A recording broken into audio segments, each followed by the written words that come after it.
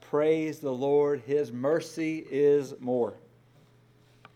That should have got an amen. That would have got an amen from a saved audience. So we'll do a little better next time. But praise God, our sins are many. His mercy is so much more.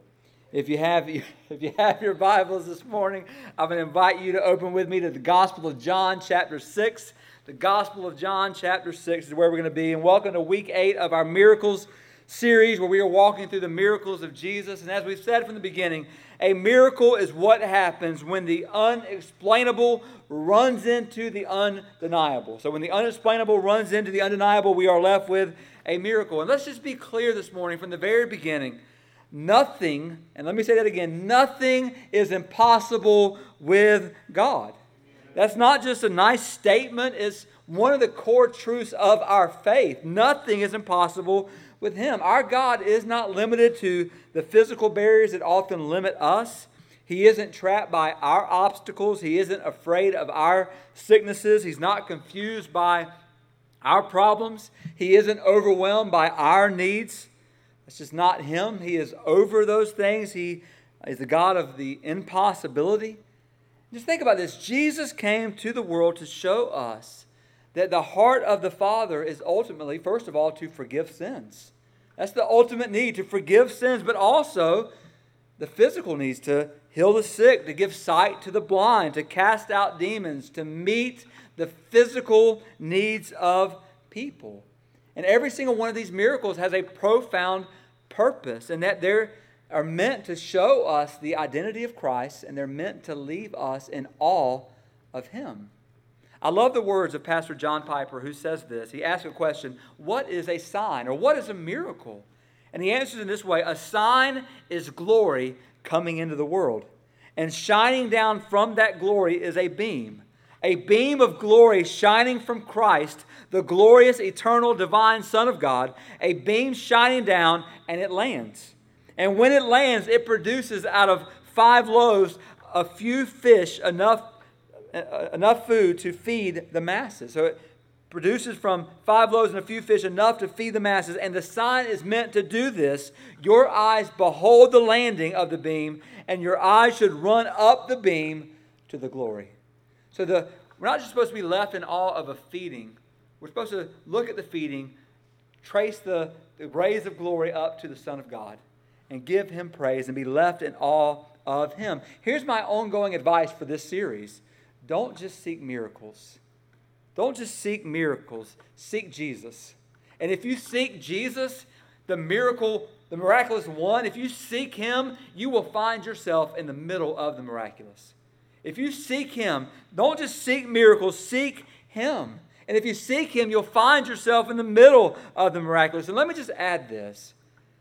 Don't let your personal experiences determine what you believe.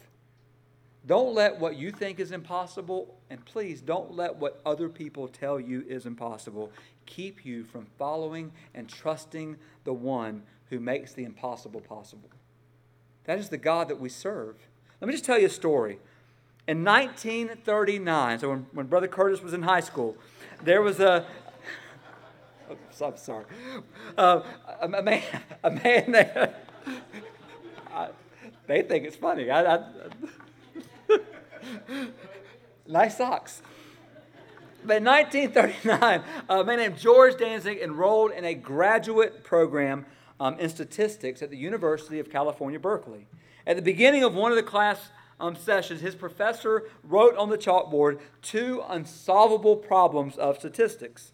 Now, Danzig happened to be late for the class, so missing the disclaimer that these were 2 unsolvable problems, he thought it was homework. So he wrote the problems in his notebook, he went home, and he went to work.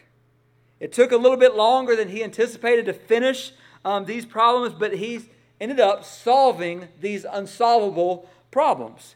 A few weeks later, the professor actually came and knocked on his door. Danzig thought he was in trouble because the assignment was late, so he answered the door tentatively. And of course, the professor joyfully informed him that he had solved 2 of statistics' unsolvable problems. Danzig would finish his doctorate in 1946. About 30 years later, he won the National Medal of Science.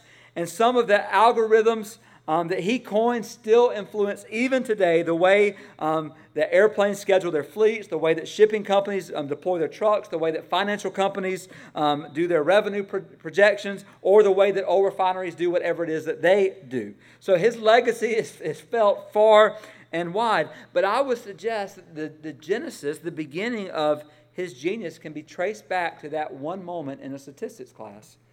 In fact, Danzig put it this way many years later. He said, if someone had told me that those were two famous unsolved problems, I probably wouldn't have ever tried to solve them. Listen to that. If somebody would have just told me they were impossible, I would have never tried to solve them. Brothers and sisters, don't let what you think is impossible or what someone else tells you is impossible keep you from trusting the one who makes the impossible possible. This is the God that we serve. So let me remind you this morning that all miracles begin with a problem. I dare you to find a place in Scripture, find a miracle that did not begin with a problem or with an impossibility. If we could just see that, we would learn to accept our problems with a little more thankfulness instead of dread. Problems are situations engineered by God to bring us face to face with our deficiencies so that we might come to trust Him, to run to Him, the one who is altogether sufficient. We trust Him to do what only He can do, to take the circumstances and work it together for our good and for His glory. And think about this. The miracles of Jesus are always pointing to something beyond themselves. So the point of the miracles were not just the miracles. The miracles were not an end of themselves. They were always pointing to something, or they were always pointing to someone. And the one they were pointing to was the one who had all authority in heaven and on earth.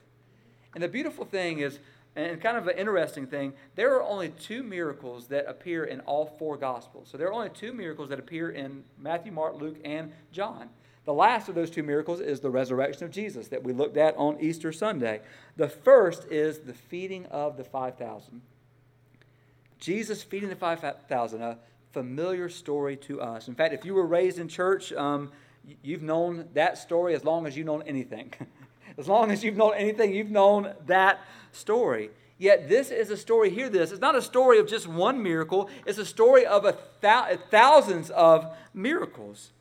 The miracle that we're about to read is the most extensive miracle and just massive in sheer number. 5,000 men plus women and children. Scholars say between 15,000 and 25,000 people were fed on this day. And these people weren't just watching Jesus perform a miracle, they were caught up in the miracle.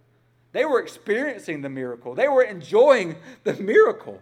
They were enjoying the food that came. And this is a good reminder for us this morning that we're not just here looking at the miracles of Jesus. That's not just the point. Here's the point. Brothers and sisters, if you are a child of God in this room, you are a miracle of God.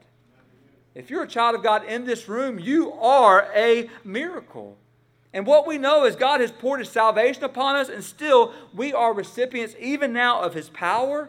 We are still receiving grace upon grace. His provision is still sustaining us. His mercy still meets us every morning. His faithfulness still comes to us even though we are unfaithful. He is still working all things together for our good. We're not just witnessing miracles, brothers and sisters. We are caught up in the miracle.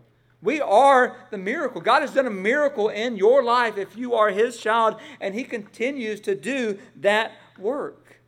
Now, we know that miracles are stunning, they're mind-blowing, but miracles are not just meant to blow our minds. They're also promises that are meant to comfort our hearts, to understand who He is. So I want us to turn together to the Word of God, Gospel of John, chapter 6. If you're able, I'm going to ask you to stand as we honor God's Word, and I pray that you will either see it right in front of you or you will see the verses on the screen. And it's important we want you to see this with your own eyes, to know that we're not making this up.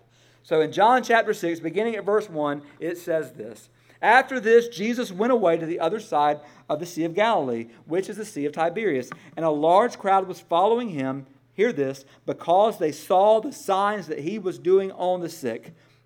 Jesus went up on the mountain, and there he sat down with his disciples. Now the Passover, the feast of the Jews, was at hand. Lifting up his eyes then, and seeing that a large crowd was coming toward him, Jesus said to Philip, "Where are we to buy bread so that these people may eat?" He said this to test him, for he himself knew what he would do. Verse 7, Philip answered him. Listen to this. Philip doesn't even answer the question. Jesus asked where. Philip answers the question, how? So Philip says 200 denarii worth of bread would not be enough for each of them to get a little. One of his disciples, Andrew, Simon Peter's brother, said to him, "There is a boy here who has 5 barley loaves and 2 fish, but what are they for so many?" Jesus said, "Have the people sit down." Now there was much grass in the place, so the men sat down, about 5,000 in number. Jesus then took the loaves, and when he had given thanks, he distributed them to those who were seated. So also the fish, so as much as they wanted. And when they had eaten their fill, he told his disciples, "Gather up the leftover fragments, that nothing may be lost." So they gathered them up and filled 12 baskets with fragments from the 5 barley loaves left by those who had eaten. When the people saw the sign that he had done, they said, "This is indeed the prophet who is to come into the world." Perceiving then that they were about to come and take him by force to make him king, Jesus withdrew again to the mountain by himself. Let's pray together. Father, we come to you, the God who does the miraculous, the God who performs the miracle of provision. Today, God, we pray that we would just see everything it is that you would have us to see. Speak to us by your word. Speak to us through your Spirit. Speak to us through the acts and the work of your Son. Jesus, speak to us. Show us what we need to see. Show us how we should respond. God, encourage our hearts today. We pray these things in Jesus' name. Amen. And you may be seated. So according to this passage, this crowd, a very large crowd, was following Jesus because of the miracles that he was doing. They wanted to see with their own eyes just this miracle worker. And even though they didn't know it, they were ultimately following Jesus because their hearts were empty. They were physically hungry. They were about to be physically hungry, but more than that, they were spiritually starving to death. And that's why they were following Jesus, whether they knew it or not. Which that's a good place for us to start this morning. Have you ever felt a spiritual hunger for this God? Even a better question, have you ever acknowledged your sin before a holy God? That he is holy, without sin. We are filled with sin to the core of us. Have you ever trusted God to do the impossible for you, namely to save you from your sins? If you ever trusted God to do that, if you have not, I have good news for you. Today can be that day. Today can be that day where you call upon the name of the Lord. You turn from your sin, from trusting in yourself, and you turn to Jesus Christ. Trust him as Savior. Lord, today can be the day of salvation for you. Oh, I pray that that would be the case. And just think about this story. According to this story, we never know what God will ask of us, and we never know when he will ask it. But we do know why he will ask it. He'll ask it so that our eyes will see him and our eyes will savor him. And I pray that that will be the case today. But think about this. No one in that crowd, not even Jesus' closest followers, were expecting Jesus to do what he did. Nobody was expecting that. Philip would have to stand back and go, "Didn't see that coming."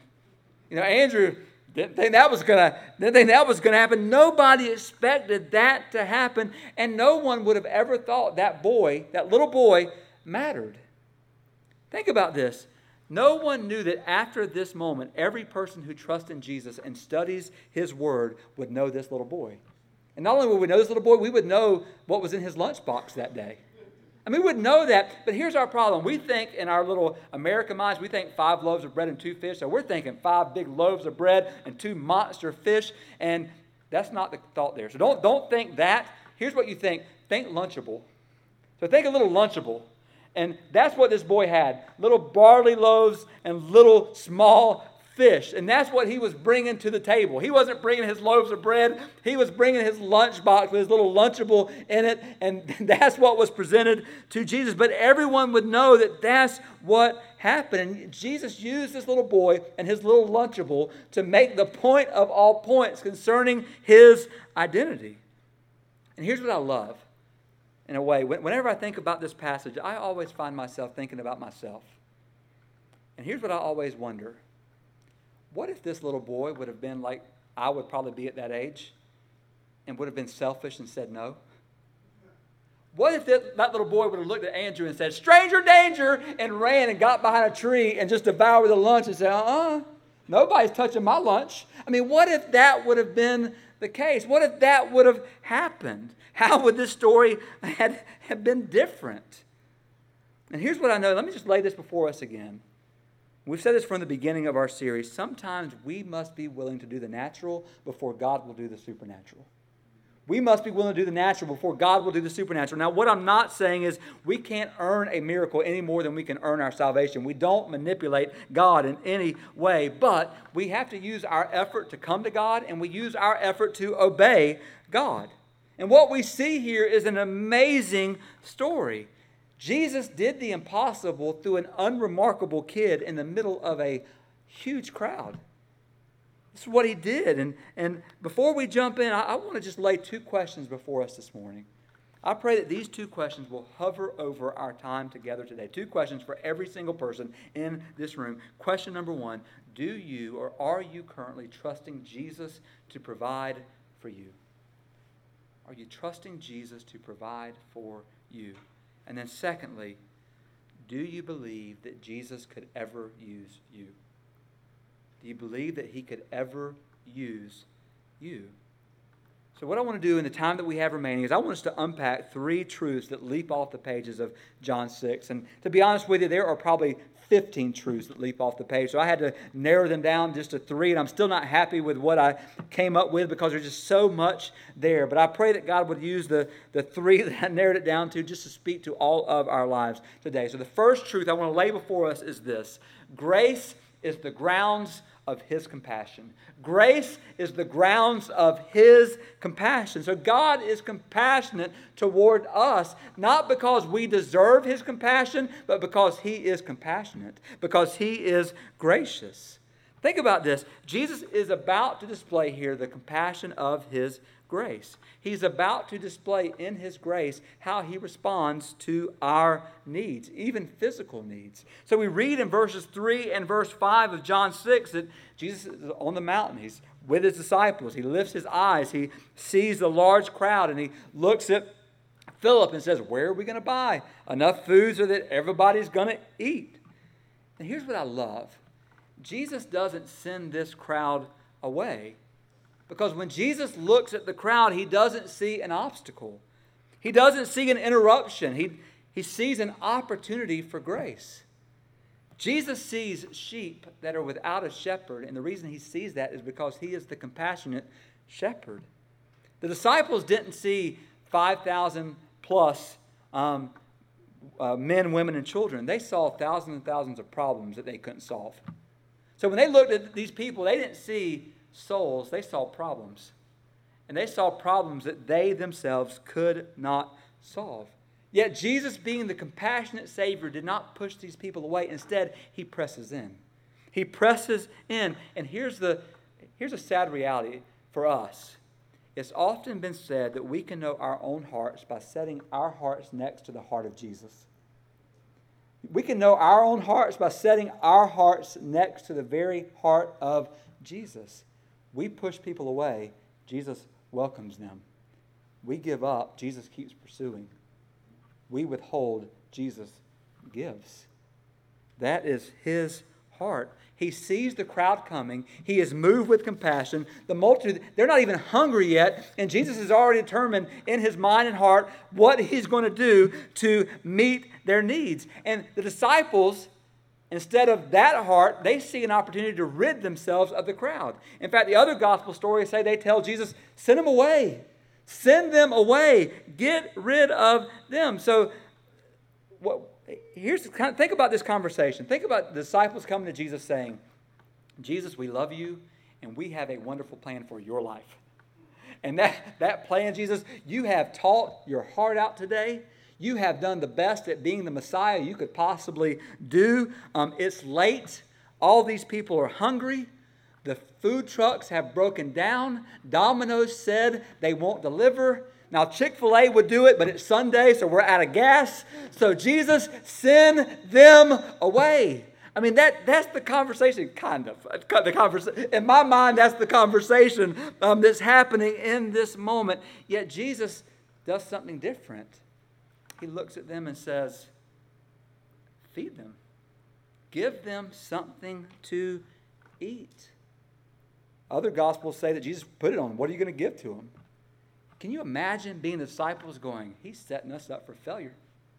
I mean, can you imagine being a disciple going, he's trying to get rid of all of us. I mean, he's telling us something that we can't do just so he can run us off. And again and again and again throughout Jesus' ministry, Jesus would call them to do things that in themselves they could not do, so that they would learn what it means to trust in him. He does the same for us. But just think about who he is.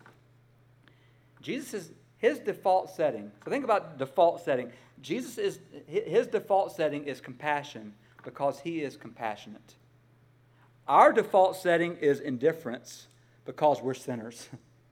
So his default setting, compassion. Ours, indifference. And this story, what it does, it shows us 4 ways that we often deal with problems that we view to be impossible. Think about 4 ways that we deal with the impossible. First of all, we try to get rid of it. We try to get rid of it. We read this. The disciples, especially in the Gospel of Matthew 14, they wanted to send the people away. Let's get rid of the problem. Let's get rid of it. And that's our prayers. Brothers and sisters, in the midst of our problems, here's what we do. Instead of praying, God, this problem came into my life from your hand. Therefore, keep it here as long as it takes for me to learn and understand what it is that you would have me to understand. Instead of praying that, our first prayer is, God, get rid of it. Take it away, God. And God's like, I could have taken it away. I didn't have to give it to you, but I did so that you would trust in me. So what we're doing in our selfish prayers, we're trying to rob our own selves of an opportunity of knowing God more.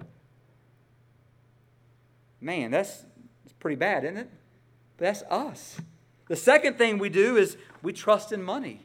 That's the first thing Philip began to do. He got out his calculator and said, 200, denarii was a day's worth of wages. So 200 days worth of wages is not enough to give people even a little. And sometimes if we're not careful, that's what we do. We trust in money, or we think about money. Money becomes an obstacle. And I'm not saying this. What I'm about to say is not a negative about Robert at all. But when me and Robert sit down and talk about things, and I'll give him ideas, and I see the wheels turning in his mind, and I know what he's thinking. He's like, how much is this going to cost? I'm like, Robert, sit down. We got to have a conversation. Let's talk about this. And in his mind is, how much is it? What's this going to cost?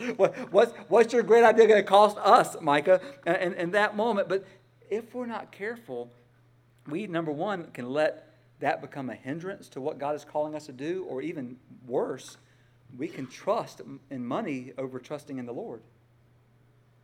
So there's that. Then Andrew, what did he do? He goes and looks for people. So sometimes in the midst of our impossibilities, what we do, we seek out, hear this, we seek out every single person who will listen to us. And then when nobody has told us what we wanted to hear, or maybe they all have and we did it and it blew up, then we'll turn to God. Instead of going to him first and trusting him first. So the ultimate thing that we see in this situation, the fourth way that we deal with problems, is we realize that we can't. Jesus shows up and does what only he can, and he proves himself to be the only provision.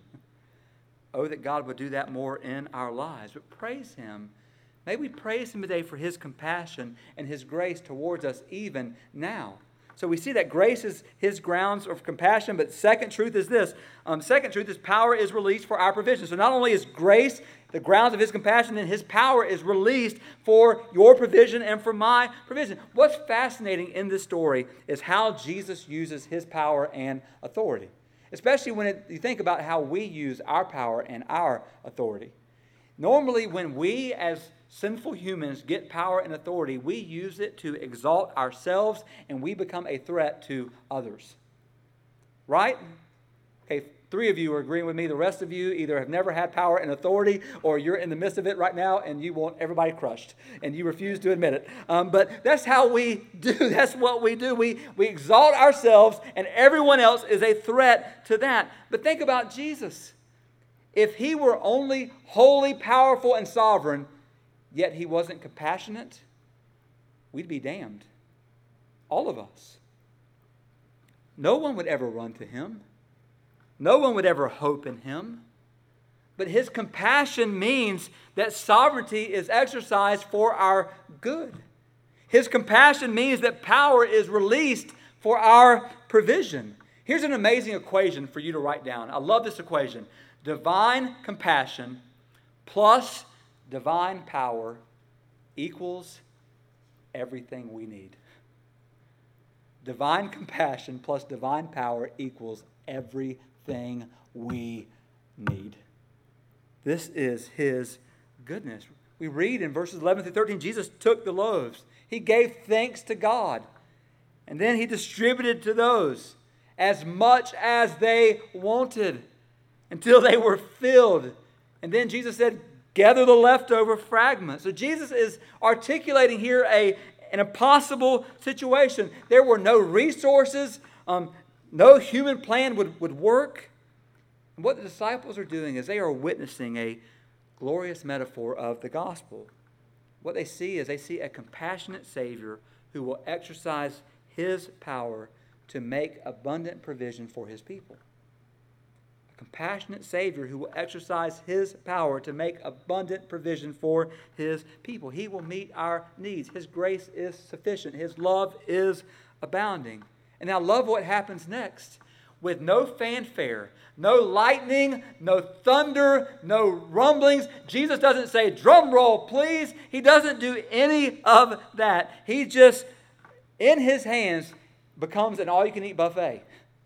And he begins to distribute from his hands this all-you-can-eat buffet. And he just keeps passing out bread and fish. And think about this. Let me blow your minds for a second.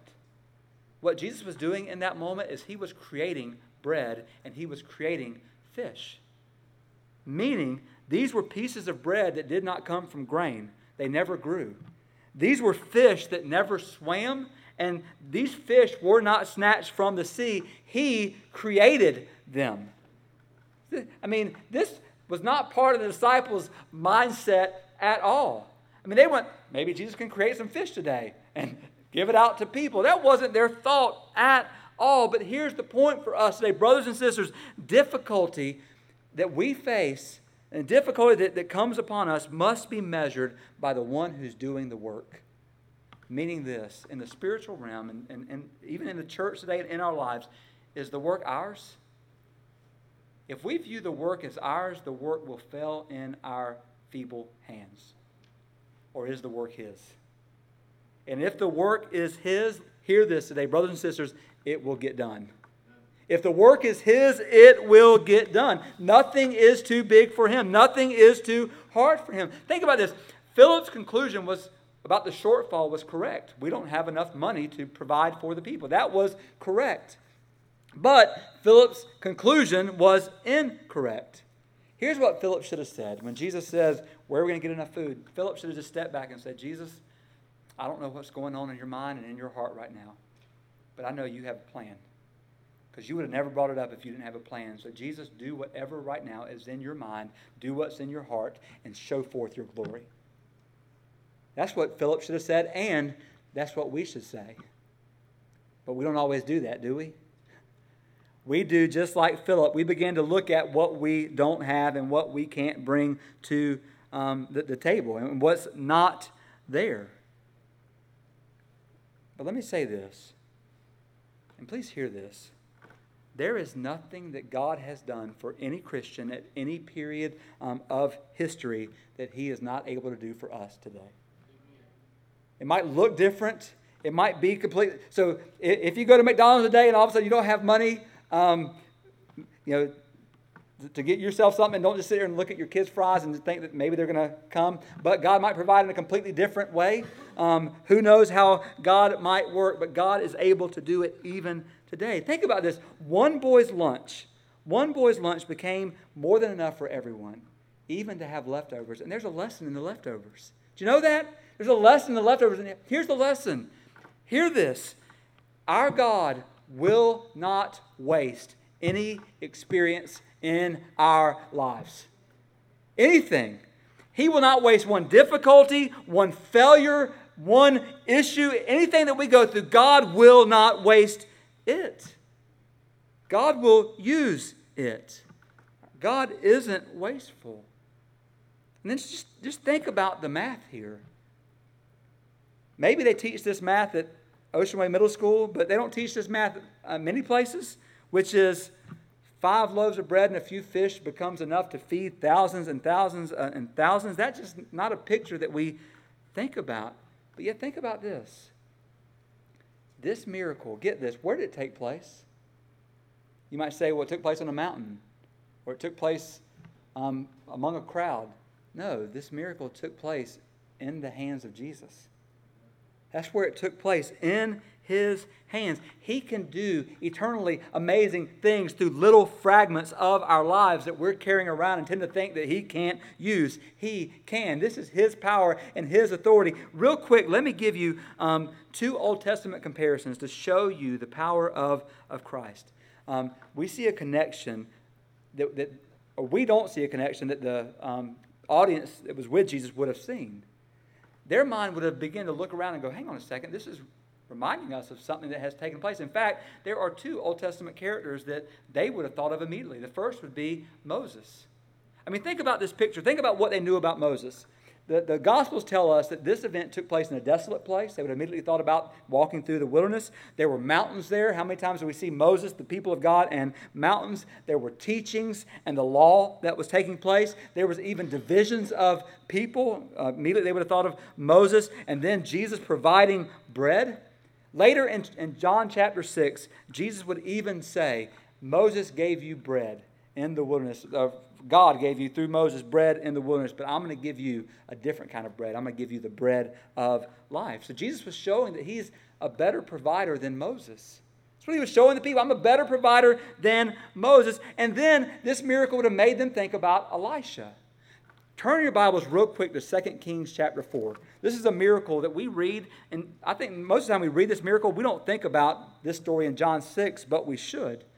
And think about this. Just listen to the comparisons and to the parallels real quick as we read this. Just listen to this. 2 Kings chapter 4, verses 42 through 44. When you get there, it says this. A man came from Baal-Shalishah, bringing the man of God, that's Elisha, bread of the first fruits, 20 loaves of barley, and fresh ears of grain in his sack. And Elisha said, give to the men that they may eat. But his servant said, how can I set this before 100 men?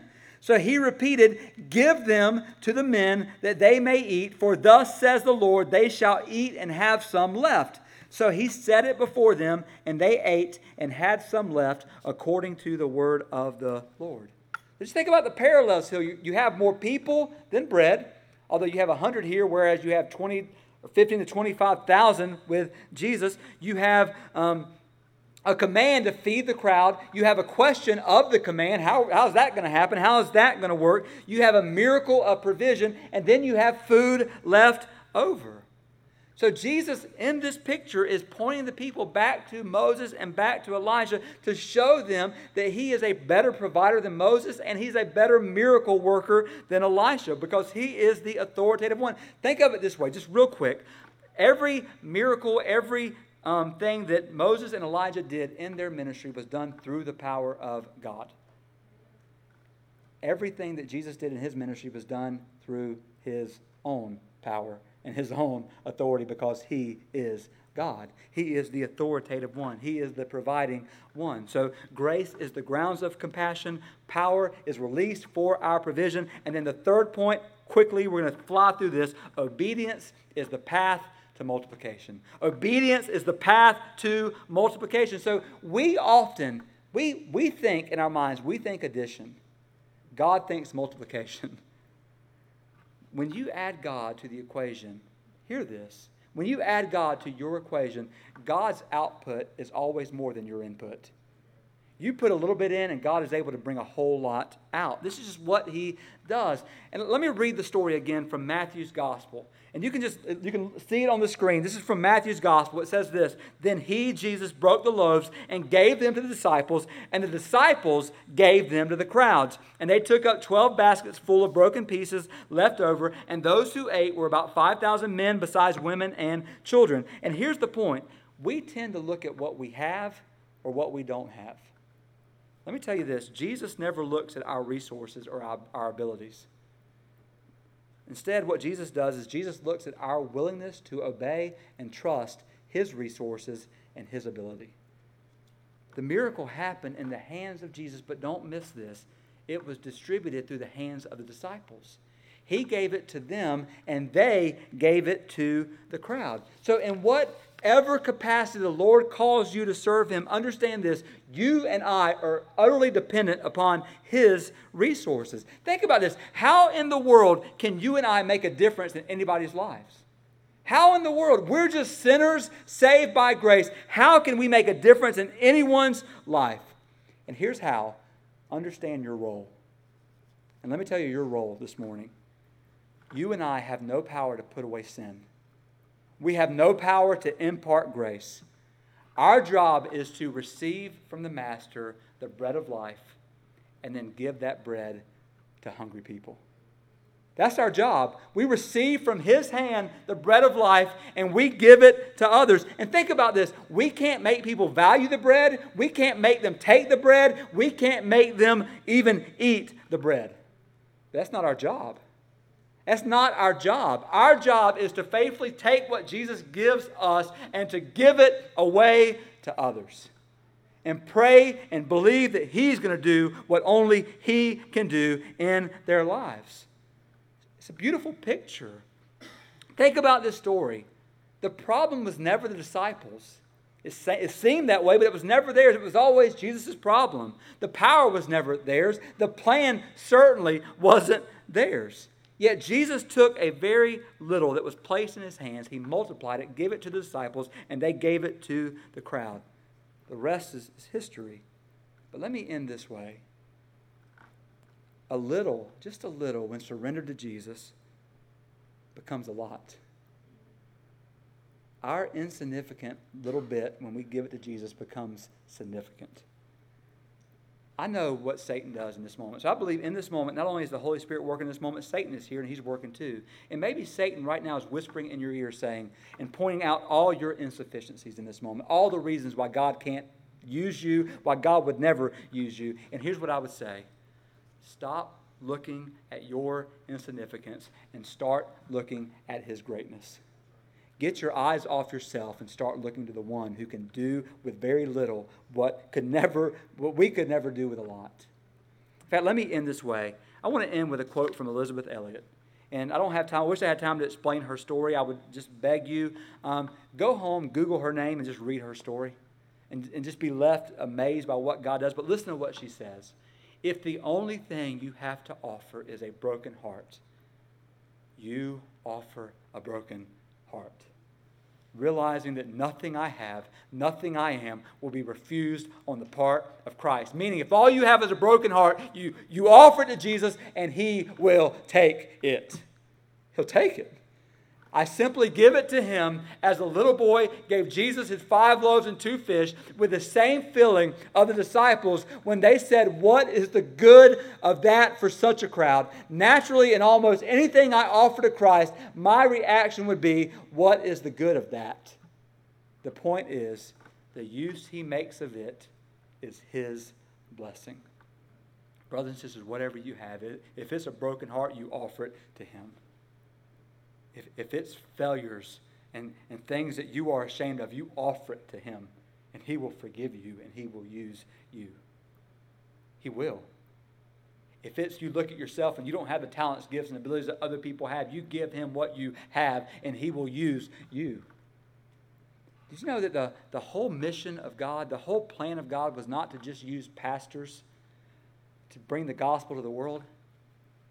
No, pastors take what the Lord gives to people, and then the plan of God was for those people to then take that word and give it to others, who will give it to others, who will give it to others, who will give it to others. Therefore, God wants to use all of us for His glory. Let Him, whatever it is that you have today, bring it to Him. I'm going to go ahead and ask you to stand, and we're going to call the musicians forward as we enter into a time of invitation and consecration. And let's just pray together. Father, we just approach you now in this moment, God. Lord, whatever it is that you would have us to know and to learn from this story and this study, God, I pray that you would do that now by your Spirit, God. Just show us what it is that you would have us to do, how you would have us to obey, Father. Maybe it's, God, coming to you for the first time, trusting you as our Savior and Lord. Today would be the day of salvation. God, I pray that that would be the case. If any in here don't know you, God. Father, I pray for others today who find themselves standing back, looking at all of their insufficiencies, all of their brokenness, wondering, Jesus, could you really use them? Lord, show them today. Show them today, God. Show us today. Show me today what you can do with little. Even if it's a broken heart, God, help us to bring you our brokenness.